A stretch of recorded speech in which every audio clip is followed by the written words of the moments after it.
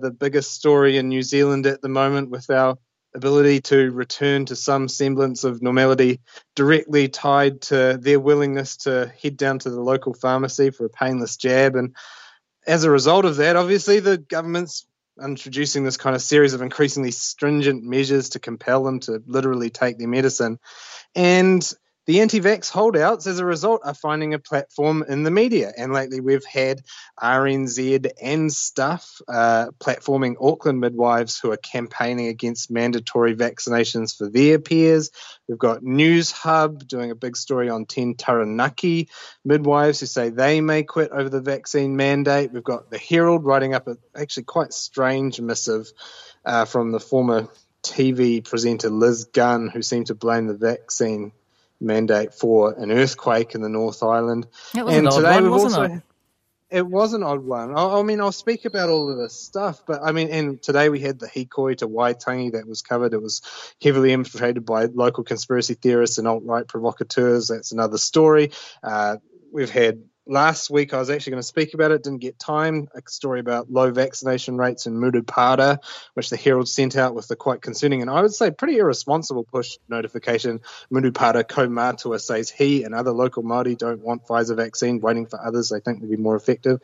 That's just misinformation that's just kind of in a headline, so I'm concerned about that. Do you think that it's the clickbait nature of the headlines, that they suggest that the supposed problem in these communities is actually bigger than it is, that they just distort reality?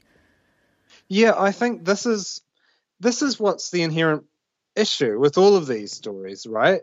The problem is that they create this distorting effect, right? So as a midwife noted on Twitter, those 10 Taranaki midwives are just actually a vanishingly small percentage of the overall midwife population, and they don't represent the hundreds who do support the vaccine mandate. And that's even more the case for doctors, where you've seen GPs in the South Island who want to quit over the vaccine getting their own personal story in the media, where they'll get more coverage than the 6,625 GPs and other doctors who have signed an open letter recommending the vaccine, you know.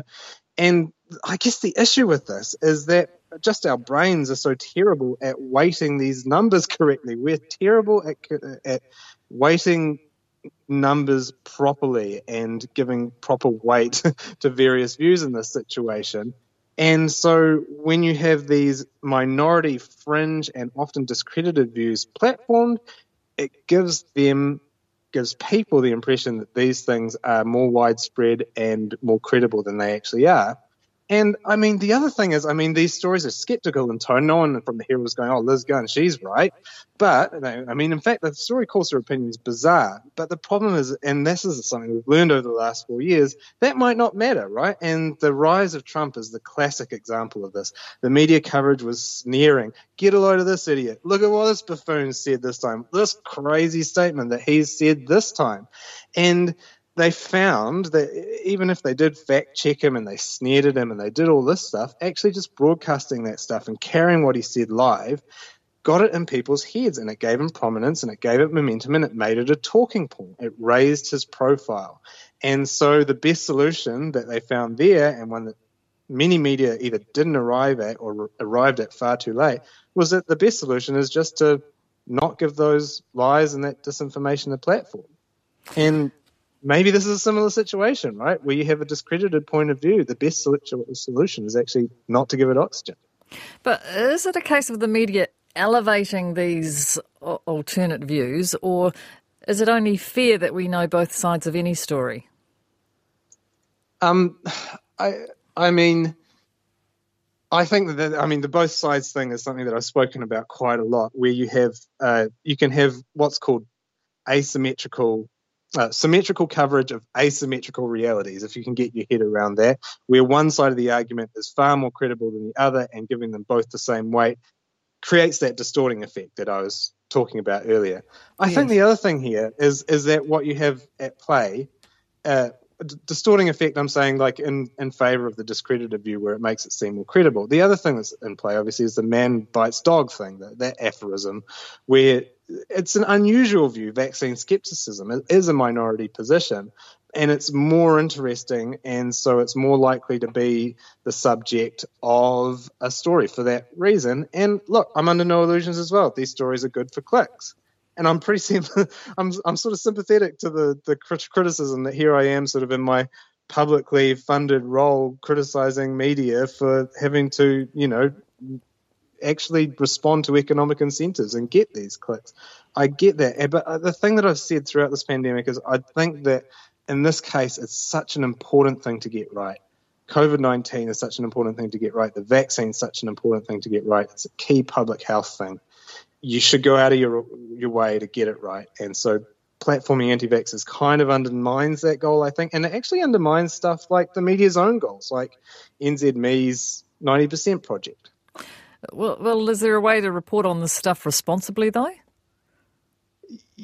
Yeah, and what I've said there, I've said not platforming stuff is probably the best medicine here.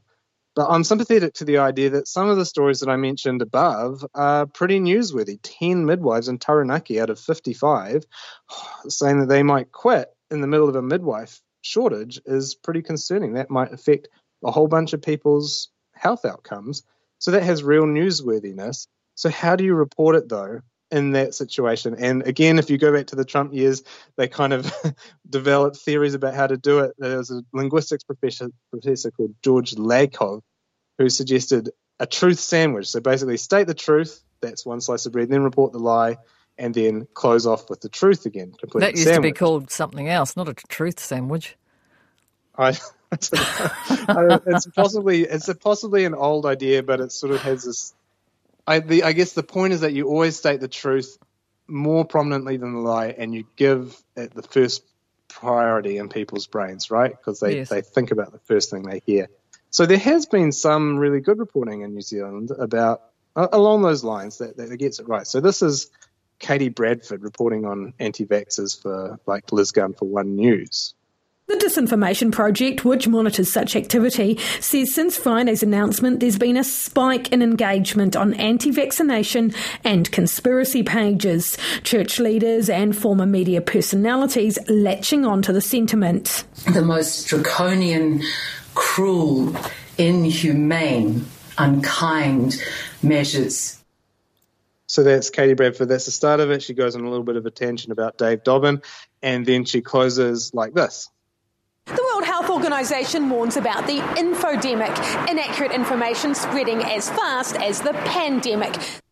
That's a sandwich. Right. Yeah, it's a sandwich, right, where you frame it as disinformation and you talk about the infodemic afterwards. So you're framing that clip in the middle from Liz Gunn in the context of you are talking about disinformation and misinformation, right? And so Tony Wall, he did a similar thing when he did his story about the Thamesmere Sandra Gowdy. Every time she or someone in the story actually kind of made a big false claim in his stuff profile, he immediately corrected it. So, someone talks about vaccine side effects, he talks about the reality of vaccine side effects. And so it's kind of line by line corrected within the story. Well, we were just talking that she voted with the council, that everyone should be double vaxxed, except her. Yeah, she's an odd case, isn't she? There's some really good councillors down in Thames. I'm getting off topic here, but I mean, there's Sandra. That should be. Let's go back to the standard for good journalism. Shouldn't the standard for good journalism be, let's say, personal opinion followed by the facts? Yeah, I think that the issue here is that a lot of reporters haven't really dealt with a situation like this, right? So in the US, where I'm talking about, you have this hyper-polarized politics and you've got bad faith actors competing for media attention. And so they've had to develop these sorts of practices for dealing with that. Not that they have got it right just yet, but at least there's been this big cultural debate in journalism about how to treat that.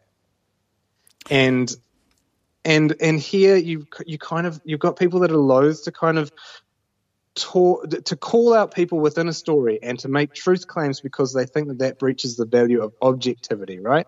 So you don't want to make a judgment call. But that's another standard that can be abused by bad faith actors and people that are peddling misinformation, because if we don't correct things and if we do treat all views equally, then we just give equal space to bad arguments and we put them on the same pedestal as something that might actually be have far more veracity and have far more expert backing. And so this isn't for everything. But in matters like climate science, where you have 99% of the scientists on your side, or vaccine science, where it's even higher, in those circumstances, so-called neutral reporting of the objections to it can actually work, I think, counter to another really more fundamental journalistic value, which is telling your audience the truth. Right. And now you've got a couple of awards to give out, 2 Midweek Mediawatch Media Awards, and the first one goes to, drum roll. Yeah, I pioneered that award ceremony. Do you like that one? I don't know if it's going to catch on, but first one to Mark Dalder. I think he's been our best reporter the last, couple of years on both climate change and arguably COVID-19. He's released another 7,000-word epic today on what climate change has in store for us and what we can learn from the past about what various temperature rises actually do to our planet. And suffice to say, it's not an encouraging read, but it is really deeply researched and really clear-eyed, and it cuts through all the debates we're having about cow farts and land use controls and to the actual reality that we've already entrenched for our children and their children, even with the minimal actions that we've taken and all the debates that we're still having.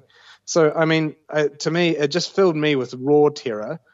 I recommend it for all of you if you do too want to be filled with raw terror. That's on the Newsroom's website. So how can we find that link? Yeah, Newsroom's website. What's the headline? Newsroom.co.nz. Oh, well, let me look at it. I've got it up here. Long read. How past climates hold secrets for our future. Must read it. Okay. Yeah. And the second award is to a One News reporter. Thomas Mead, exemplar of public interest journalism.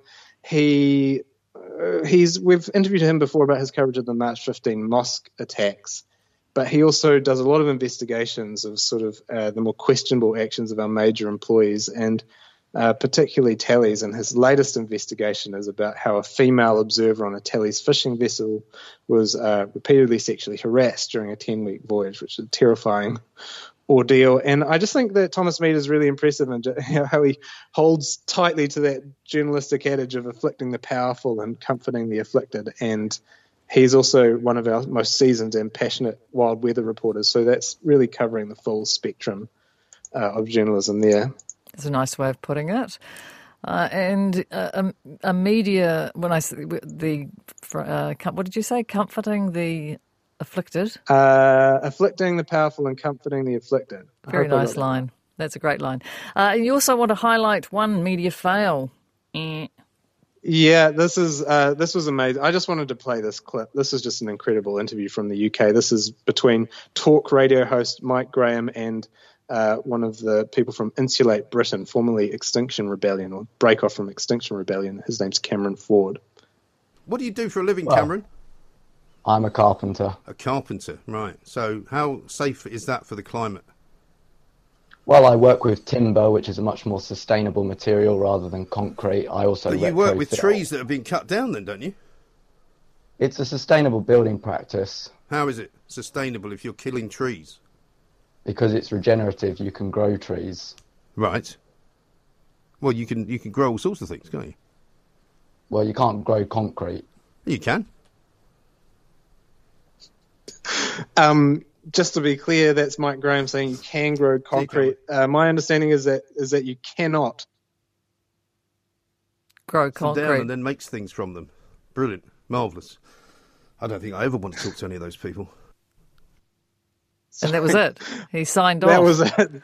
That was Mike Graham. Sorry, that long silence there was just Cameron Ford staring into the abyss after Mike Graham told him that you can grow concrete. That is not correct in my understanding. You cannot do that. Look, we can complain all we like about our talking heads and them getting stuff wrong, but they still are nowhere near the level of some of the big guns from Britain. That's what I learned today from that one.